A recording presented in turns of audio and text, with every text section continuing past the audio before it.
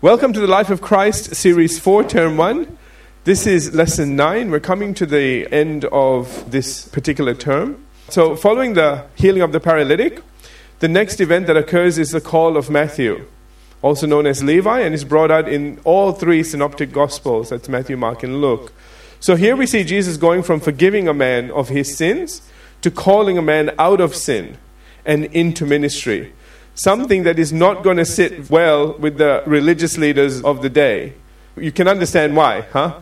Tax collector, guy that rips everybody off, is being called into ministry. Okay.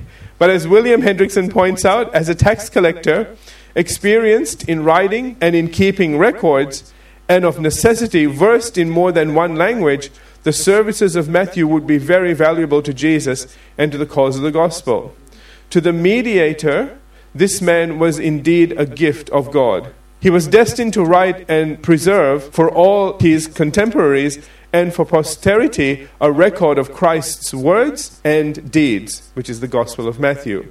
However, we receive the impression from the very brevity with which Matthew records his call, omitting any mention of the cost to himself, that he was modest and humble. So he didn't say too much about his coming into the ministry, and that in itself is quite admirable. Now, in looking at this event, as always, we will be considering all three accounts in our study. And we're going to jump between accounts, depending on which one gives us the most information and insight, so that we get the full story. This is going to be fun, okay? So, we'll be jumping around. We'll begin in Mark's Gospel, because it's the only one that actually ties together the last event that occurred with the next one. By saying in Mark chapter 2 and verse 13, "Then he went out again by the sea, and all the multitudes came to him, and he taught them." Now notice the verse begins by saying that he went out again by the sea, meaning that following the incident with the healing of the paralytic, Jesus has left his house, decided to take a walk along the Sea of Galilee. All right? But as soon as the people knew where he was, they once again began to gather around him, with the literal text actually saying that all the people kept coming to him. So even though it says all the multitude came to him, the actual text, literal text, says they kept coming to him. So they just didn't come. It wasn't like an advertised meeting, okay? Be there at 6. They were just continually coming to him. So you can begin to see what's actually going on. He does this incredible miracle, tells the guy to take off because it's going to get ugly in there. Okay, and then he takes some time out to go out and take a walk. You know, this is his quiet time. And this is what happens. All of these people start coming to him. Obviously, they would have known what happened. Amen? And you can begin to understand. It's important to get the literal text on things, because then you get a deeper understanding of what is actually going on. It sets the scene. So in other words, as R. Kent Hughes puts it, the people came after him in wave after wave. And it says, he taught them. Isn't that interesting? All right? They all want to come to this miracle worker, and his interest is to teach them. It's not to do another miracle. It's to teach them. Okay. It is important to note that not once did Jesus ever turn anyone away that was hungry for God's word, regardless of how convenient or inconvenient it was for him. If they were hungry, he fed them. And sometimes in the natural too, as we're going to see. And when he had finished teaching them, Jesus then resumed his walk along the shore, with Luke chapter 5 verse 27, which parallels Mark 2:14, going on to say, after these things he went out and saw a tax collector named Levi. So are you getting an idea, a feel for what's going on here? Okay, so the paralytic is healed, goes out for a walk, people are coming to him, he ministers to them, okay, and now he's walking. So those are the things that this is after. Okay, all right. Okay. He went out and saw a tax collector named Levi, or Matthew, the son of Alphaeus. And these are all the references where all that comes from. Sitting at the tax office, and he said to him, "Follow me." Now, in his commentary, R. Kent Hughes explains that the Romans collected their taxes through a system called tax farming, similar to farming out franchises such as McDonald's, okay? They assessed a district a fixed tax figure. So they would look at a district and say, okay, it's going to be, this is how much we want. Okay? All right. A fixed tax figure. Then sold the right to collect the taxes to the highest bidder. the buyer had to hand over the assessed figure at the end of the year and could keep whatever he gathered above that. The obvious potential for extortion was compounded by the poor communication characteristic of ancient times, so that the people had no exact record of what they were to pay. How would they know? They come into the tax collector, he says, it's $20 today. Could have only been $5. The system consisted of two categories of taxes. First, there were stated taxes. Okay, there's a footnote for the details about that, in which there was not much room for extortion, but in the second area of taxes, which was duties, there was ample opportunity for abuse. The people paid separate taxes for using roads and docking in harbors. There was a sales tax on certain items, as well as import and export duties or duty tax. A tax was even paid on a cart. In fact, each wheel was taxed. Isn't that something? Okay? So better not have a 6-wheel cart because you're going to get taxed more. When you think about it, now, let's think about this for a minute. It sounds funny to us, but it would mean, if you had more wheels, okay, would mean that you're carrying more cargo, okay? And these guys are really smart. So they reckon if you needed 6 wheels, because if we said, it was for one cart, it was $20, well, you build a cart that had like an 18-wheeler cart, you know what I'm trying to say? And you just haul all of this stuff through for $20, and the next guy comes in with these, couple of watermelons and a 2-wheel cart, and he has to pay $20 as well. You see what I'm trying to say? Okay, so they look at it and say, hey, 18-wheeler, you got to pay for all the wheels. Hello, okay? It's quite clever when you think about it. Okay, so just want you to get a kind of picture of what's going on here, okay? So Levi, which is Matthew, would have been collecting taxes on every caravan that used the main roads, and every ship that came into harbor, and on every occasion, he was the one who would decide on how much he would charge them. As William MacDonald points out, he was a Jew, but his occupation was very un-Jewish, considering he collected taxes for the despised Roman government. Such men were not always noted for their honesty. In fact, they were looked down upon like harlots, as the scum of society. As a result, R. Kent Hughes explains that these Jews could not serve as a judge or a witness in a court session, and were in fact excommunicated from the synagogues. They were the lowest of the lowest. All this made Jesus' dealing with Levi, the tax collector, remarkable. Are you getting the picture here? There was a lot of leeway to play around. Okay, you could decide what you wanted, how much you wanted, from whom you wanted. There were mates' rates. You getting this? Okay. It's not like they had books that they could check, and you charge, Harry $5 and, Susie $1. How come she gets $1? Well, we like her, whatever. It was just, you can see what's going on here, right? The guy in front of you gets charged $20, and when it's you, it's $50. Wouldn't that just drive you crazy? Well, what could you do? You can see now why people would just really come to hate tax collectors, all right, with a passion. So they could become your best friend or your worst enemy. I could say more, but let's leave it there. All right, so with regard to the two different names that are used to identify this one individual, William Hendrickson writes, Mark and Luke call this man Levi, but he calls himself Matthew, meaning gift from Jehovah. When was his name changed from Levi to Matthew? It is possible that from the beginning, the man here had two names. Alternatively, there are some who believe that it was given to him by Jesus, just as Simon had his name changed to Peter. Ultimately, it makes no difference which you choose to believe. Next, as to him sitting at the tax office, William Hendrickson says that he was actually sitting in or near the entrance of the tax collector's booth, the place where the tariff was collected on any merchandise that passed along the international highway between Syria and Egypt. And to this Jewish tax collector, a person that had been labeled a traitor to his own people and the least likely person to ever be considered for ministry, that Jesus now turns and does the most unreligious thing possible and says, "Follow me." Wow. Now this would have been utterly amazing for everyone in Capernaum. And if appearances mattered, as most religious organizations say they do, then Jesus made a huge mistake when he decided to choose this individual to become an apostle. In fact, according to one commentator, by calling Levi to personal fellowship and service, Jesus would have offended many, raising questions in their mind about his own judgment, loyalty, and purity. But as R. Kent Hughes points out, this, of course, was to become one of the trademarks of Jesus' ministry. As such notables as Mary Magdalene and many other nameless men and women would attest, Jesus saw a man in Levi, not a category.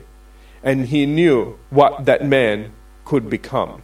And so as soon as Jesus said, "Follow me," it goes on to say in Luke chapter 5 and verse 28, so he left all, rose up, and followed him. We need to talk about this a little bit, huh? All right, there's a lot of different things here. Jesus did something that people today wouldn't generally do. Okay, I'm not saying they wouldn't do full stop, they just wouldn't generally do. Generally, religious organizations, and and the press goes after things like this. Can you imagine the Jerusalem, newspaper, whatever their rag is? Okay, they would have said, Jesus hires tax collector to be one of the chief in his ministry. This would have just, you can just see all the Pharisees and the Sadducees and everybody is looking to throw a stone at him. All right, would go, see? Look at the kind of people he's hiring. Immediately, it would put him in a not so good light. You know what was interesting? Because Jesus was righteous, because he had nothing to hide, he could do things like this. The Pharisees and the Sadducees had all kinds of things to hide, so on the outside they always looked like whitewashed tombstones.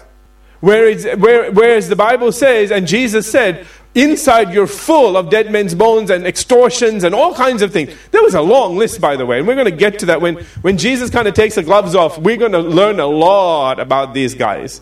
Okay, I've been throwing little things here and there, and generally about the same thing, but when we get to a place where he starts to literally just level an attack on them, he just shows them up for who they really are. And so they start losing credibility with the people, which is the reason why they had to discredit him and get rid of him. Do you understand? See, we need to understand the complex nature of what was happening.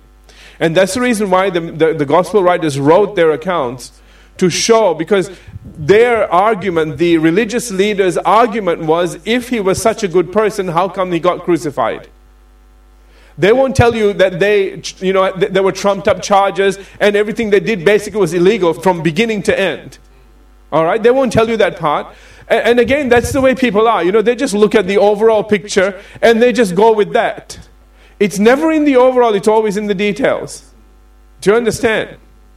And so don't ever let people just, make blanket statements, because it's never right. Let me get back to something else here, because I want to talk about some different things here. If you have nothing to hide, if you have a clear heart and clear conscience before God, then it doesn't take a lot if God says to do something, okay, that might be a little bit damaging, okay, in a normal sense to your ministry. Hello. Can I remind everyone, it's not our ministry, it's God's ministry. Amen? And this is where a lot of people miss it, okay? And the thing is that if the Father said, call this guy. See, Jesus didn't call people. Now, we can see all the reasons why it would have been good for Jesus to have Matthew and stuff. But Jesus didn't pick Matthew for that reason. Jesus picked Matthew because God said, pick Matthew. See, we need to come back to that. All right? Because we are to walk by faith, not by sight. And a lot of times once you answer the call to God, once you answer His leading, when He says do this and He leads you to do something, if you follow that leading, you'll find out why later. Trust me, you'll know all the reasons why. But you may never know to begin with. That's the walk of faith. Do you understand what I'm saying? Okay? Now, some people have taken that and said, oh yeah, faith means you do dumb things. No. Okay? That's just doing dumb things. Alright? Faith means that just because you can't figure out why you've been asked to do something, doesn't mean you don't do it until you find out why. You do it and you'll find out why. You don't and you never will. Okay? Very rarely do you find out later on, oh, I should have done that because. Very rarely. Okay? Just letting you know. Okay. And I think it's tremendous that Jesus says, follow me. And watch what it says. He left all. Now, how many times did it take for Peter, you guys don't know this, for Peter, James, and John to make a decision? It was 3 times. Do you all know that? 3 calls before they were willing to leave everything and follow him.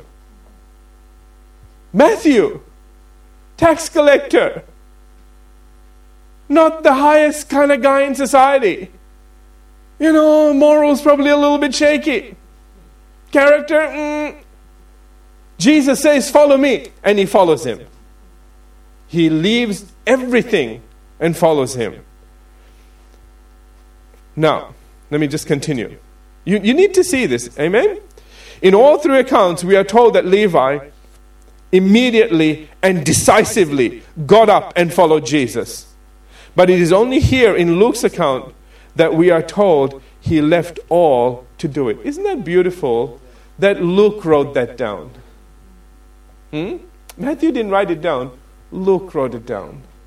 Luke is very detailed, isn't he? He's a doctor. You all know that, okay? When he gets stuff, he wants to know all the deets.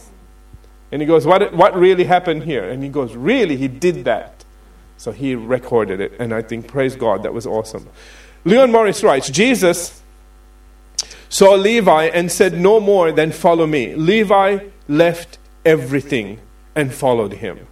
This must have meant a considerable sacrifice. For tax collectors were normally wealthy. Matthew must have been the richest of the apostles. Interesting that Jesus didn't have a problem calling a rich person. Are you getting this? Okay, because religious people today, filthy lucre. We don't want to touch any of that stuff. And anybody that's got it is filthy too. Oh, and this guy's a tax collector.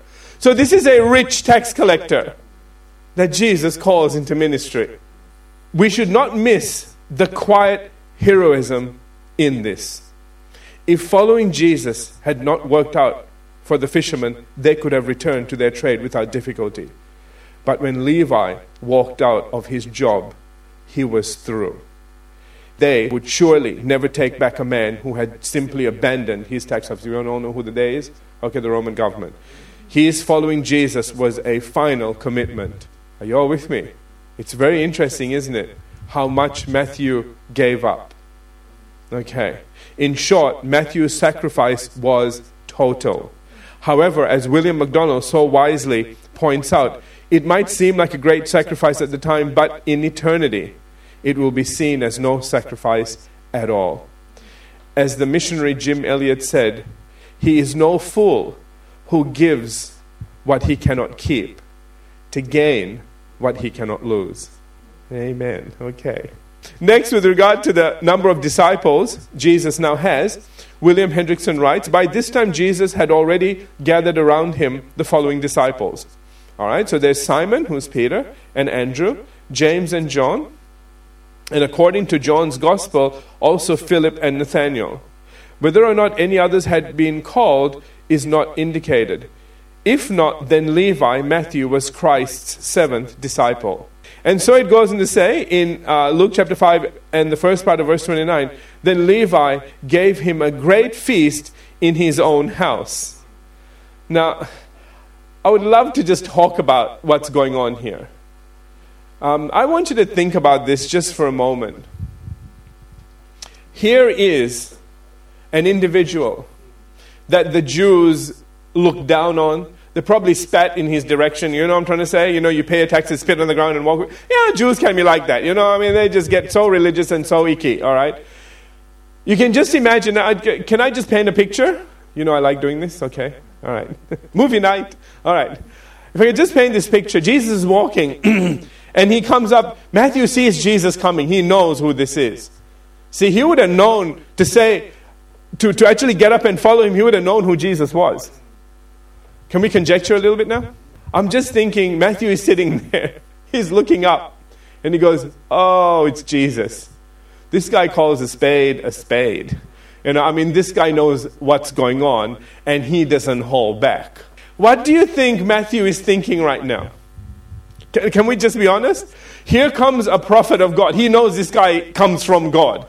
This is not like all those other fakes. Here is Jesus, okay? And the Word was made flesh and dwelt among us and came up to Matthew. Okay? So I want you to think about what Matthew is thinking. What are his words? He suddenly notices Jesus is actually coming to him. He's not going to pass him by. He's actually headed towards him. I think, again, just this me, okay? I think his heart did a little pity-patter. Okay? He's going, oh dear God, here it comes, the wrath of God. And if this guy says something, I'm gone, I'm dead, I'm finished. He heals people, I'm sure he can kill a few. you know what I'm trying to say? If the guy can do it, man, he can do whatever. You don't know, okay? And Matthew, I just think Matthew was sweating. I think Jesus was, Jesus. He was looking, he probably knew exactly what was going on with Matthew. And because you need to get something here. If we're making a movie, there needs to be so much that is unsaid, but that's there. And I'm just thinking that as Jesus is walking up to Matthew, and Matthew got beads coming down, and then Matthew goes from seeing Jesus to seeing Jesus' eyes. And I think he suddenly realized he isn't here to tell me off. I think Jesus always had love in his eyes. And I think as he was approaching Matthew went from just seeing the whole figure to actually what was on his face. And it wasn't condemning. And I think Matthew would have been sitting there going, this is different. I don't think this guy is going to tell me off.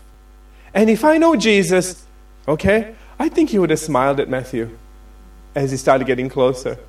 You know what that would have done? It would have just melted Matthew's heart.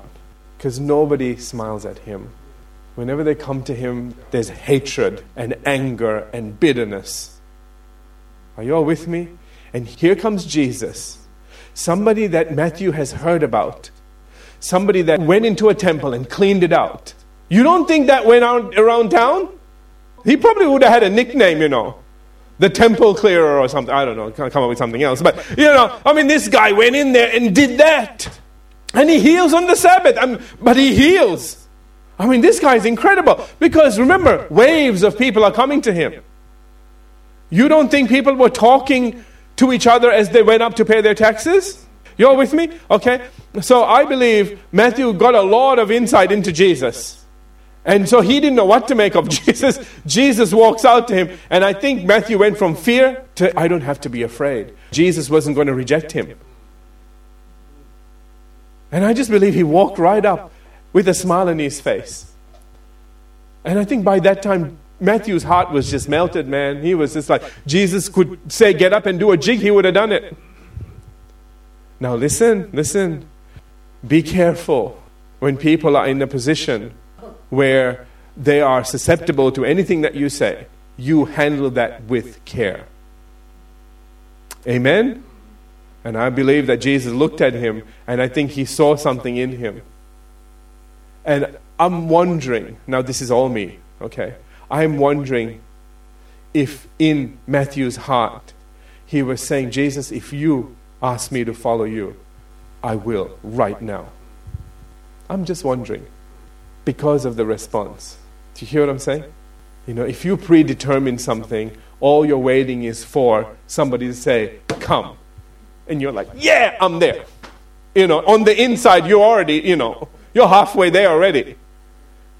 Again, conjecture, but I just believe, knowing Jesus for who he was, knowing Matthew for everything that he had gone through and all the guilt that he would have been carrying, and seeing Jesus come up to him, somebody I believe that he really looked up to, and say something like this. I think Matthew just went, wow, yes. You know why I know all of that? Because he throws him a party. Okay. All right. Let's take a break. Just ran out of time. We'll come back and pick up at verse 29 in the next session.